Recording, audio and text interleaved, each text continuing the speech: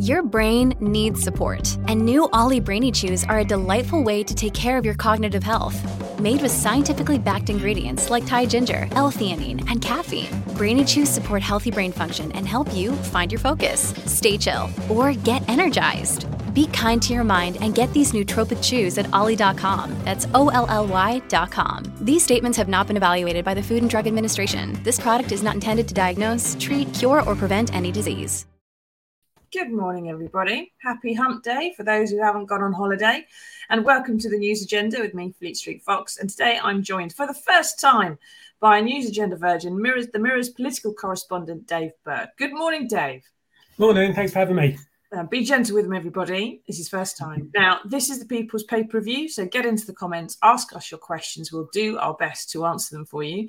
Those of you listening later on podcast will just have to pray that the sun comes out at home. So what have we got for you today? Well, the Mirror has splashed on a Tory U-turn just for a change, which may lead to a reprieve for thousands of railway ticket offices that have been threatened with closure. Trailed on the front there's new images from the island of Rhodes, where Brit tourists have been escaping the flames. And inside on pages 8 and 9 is a spread talking about how Greek fishermen sent a fleet of little ships, Dunkirk style, to evacuate tourists from the beaches. People have also been telling stories of how locals helped them out with food, water, shelter when they had to flee their hotels. Now, Dave, this would all be absolutely dandy, except in 2020 on the island of Lesbos, which is in the same bit of sea in the Aegean, locals barricaded the roads when a fire ripped through the Moria refugee camp and refused food and water to the desperate asylum seekers who fled those flames. But tourists are just better, aren't they? Well, yeah, I mean, it's like you say, the juxtaposition there is quite alarming. I mean, our colleague Lucy Thornton's over in Rhodes at the moment, and she's been speaking to some of the lengths that people have been going to rescue tourists. As you mentioned, sort of one of the rescuers has compared it to the Dunkirk spirit. Has talked about tugboats being sent out to rescue people. But yeah, like you say, I mean, this does stand in, a very stark contrast to the way people fleeing, sort of Iraq, Syria, Afghanistan have found themselves on the gates of Europe. Exactly. And it's some of the pictures that we've seen that have come out of there.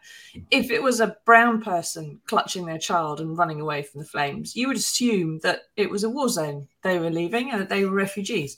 But because they're white and just a bit tanned or covered in ash, people would go, oh, that's a shame, poor them. Whereas the refugees tend to not get quite the same kind of attention. Now, what do you think, everybody? Do you think this has been a wonderful bit of public-spirited humanitarian work by the Greek fishermen? Do you think this is just spiffing and marvellous? Or do you think there is a bit of a juxtaposition here? I mean, it does make me do a little bit of sick in my mouth, really, Dave, to see people talking about the Dunkirk spirit when, A, the tourists didn't invade, B, they weren't there to fight the Nazis but to get a tan, and C, the Second World War led to protections for refugees, which the Greeks and the Brits have happily ignored in recent years, quite happily. But then I suppose the tourism industry is a bit more important to the Greek economy, isn't it? Mm. Yeah. I mean, I think, like you say, I mean, this has been, this has been ongoing for some years, and we're still no closer to any sort of solution or resolution where, you'd expect the whole of Europe to be working together, with Greece and Turkey, particularly on the gateway to Europe. We're, sort of each individual country still having the arguments, and people are ending up sort of living life in limbo as a result, because we're, sort of the countries of Europe, ourselves included, are, sort of trying to effectively distance themselves from this problem. Exactly. I don't want to be part of it, but the migrant crisis has been predicted for so many years, and everyone knew it was coming. Likewise, the climate crisis, which has led in part to these wildfires, although some people have been arrested for arson. The reason that these fires have taken hold and been able to spread and do so much damage is because the countryside is so dry, because it's been so hot for so long. And it's all stuff that was easily spottable some time ago. And I don't know, I see that little sort of Dunkirk spirit stuff in the paper, and I don't go, oh, please. It's not that at all. It makes me a bit annoyed, I'm afraid. But let me know what you think, everybody. And if anyone is out there and isn't on holiday, do let us know, by the way. Sometimes it does feel like you're sort of speaking to an empty room, but not everyone's gone away yet. So, but speaking of invasions, for the past few years, we have had regular alerts about the much feared arrival of Asian hornets in this country. Massive 2-inch beasties, which are very invasive and destroy bee colonies in just a few hours, and it wrecks ecosystems on the way. Now, they've been in Jersey for a while, and there's been a big campaign there by DEFRA to find and destroy each nest. But now they've had another sighting that's been confirmed in Plymouth. They are coming to the mainland. Dave, do we need to stop worrying about refugees and start worrying about the hornets, which could do an awful lot more damage? Well, I mean, certainly this should be getting people worried. The damage to our ecosystems is, sort of like the Ashgrave farm in Tavistock, where the latest, where the Asian hornet was found over the weekend, has pointed out that these hornets can wipe out a colony of bees in hours. Obviously, we're so dependent on on bees for our current ecosystem. This should be something to worry about, and obviously, DEFRA are going to have to look very closely about the fact that these are being found on the mainland. On the mainland, Jersey have been worried about this for some years, and they've had a very proactive extermination process, essentially, sort of identifying their nests. And if in the instance over the weekend, apparently these hornets were found attacking a beekeeper's solar wax extractor. Yeah. So certainly the danger's there. Yeah, they've certainly been seen attacking hives. Now, Leon says these hornets are harmless if left alone. They're not hippy-dippy, smoke a joint, don't mind what everyone else is up to kind of animals, Leon. They attack a bee colony, attack a lot of bee colonies. In fact, one hornet will pretty much destroy a colony if left to itself. And this is what the RSPB says on the topic. The concern around the Asian hornet is that it is a significant predator of bees.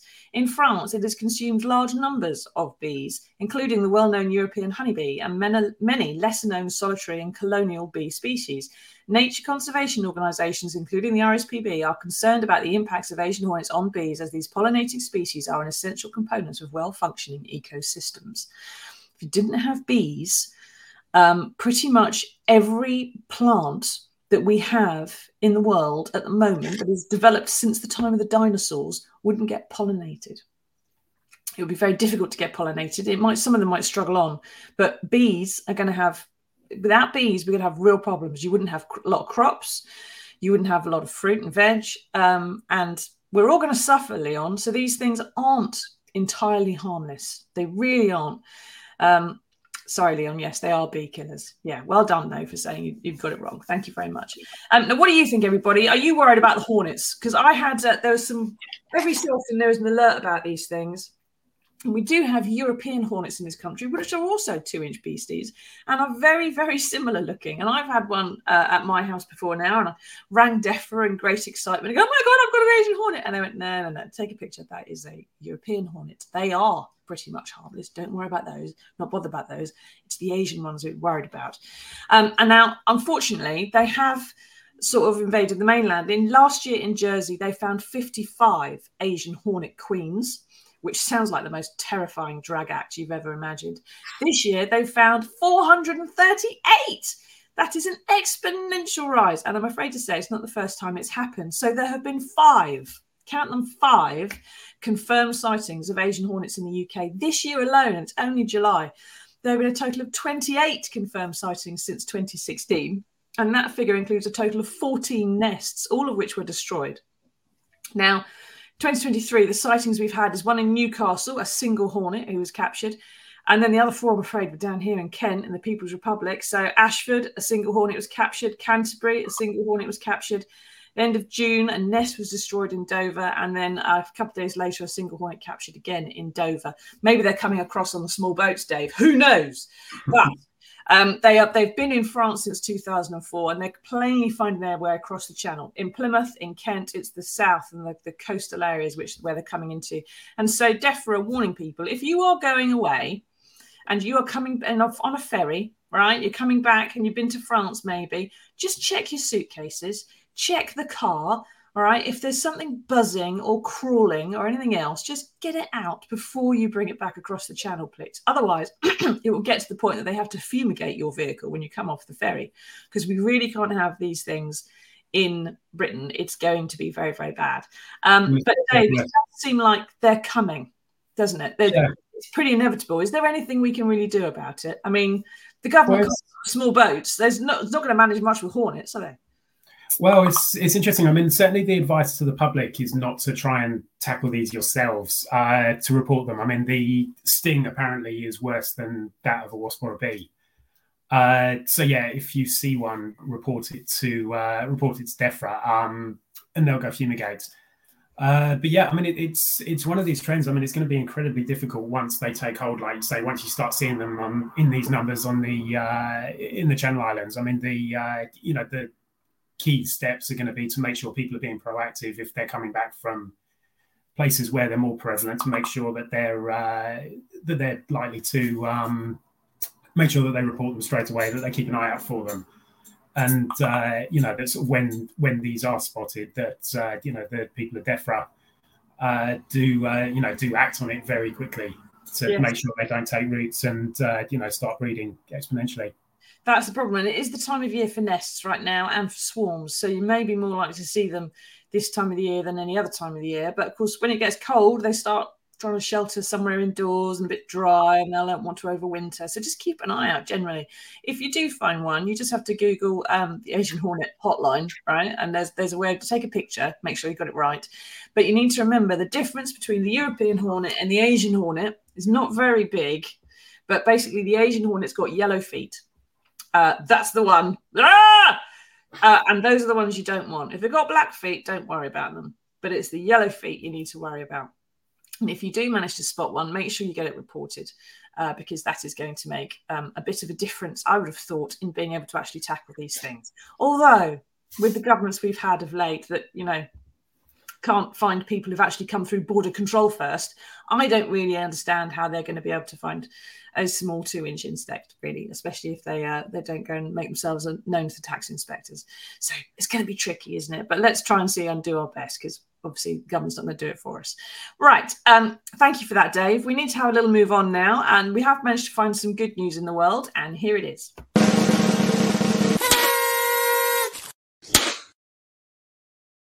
Now, it might not be good news, actually, if I'm honest. I might be misleading you, everybody. It could be good news. It could even be seen as silly season stuff. But in St Ives in Cornwall, the locals have clubbed together to buy their own hospital. Now, they've managed to raise £1 million, which in Cornwall means you've basically bought your town.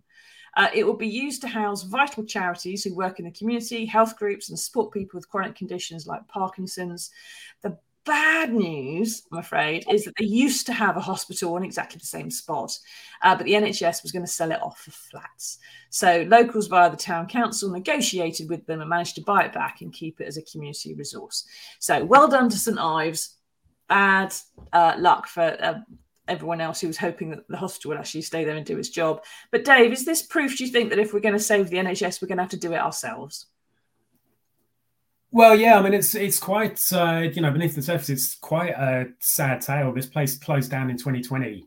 It's taken a mammoth fundraising effort by the local community to try keep this in force, providing, if you're a Parkinson's patient living in this area, this is an absolutely vital service that was very much on the brink of being sold off to become flats. I've seen reports elsewhere that the groups behind it are still having to contend with a £400,000 mortgage on the property. So the fundraising certainly isn't over. It's taken a mammoth effort to get to this place supported by businesses. Yeah. To keep this running as a as a viable health centre, like we say, to provide this vital service has taken huge efforts and an awful lot of money. When obviously with an ageing population, the need for facilities like this isn't going to go down at all.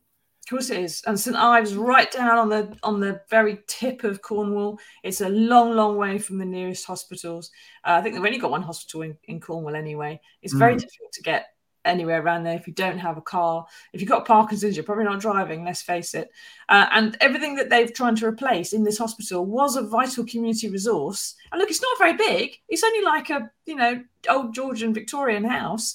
It's, it's a 6-bedroom kind of property sort of thing. They were obviously going to get some money out of turning it into flats, but it's not like it's, a 400-bed thing that they were trying to keep open. It was fairly small, did a good job. And unfortunately, the NHS is in such straits, they obviously had to sell it off because it wasn't getting used enough, I suppose, to make it viable. But they've still got all this fundraising to do. But it is amazing and good news that in a fairly impoverished community, like you say, with an ageing population, Dave, they've managed to find this money. They've got the support.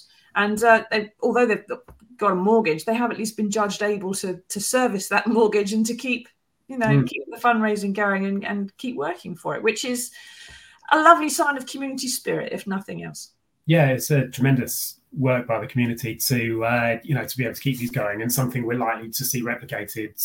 With the NHS having to take stock of its buildings across the country and what gets used and what doesn't. I think we're going to see this more and more, and communities are likely to be stepping up more and more to sort of make decisions like this.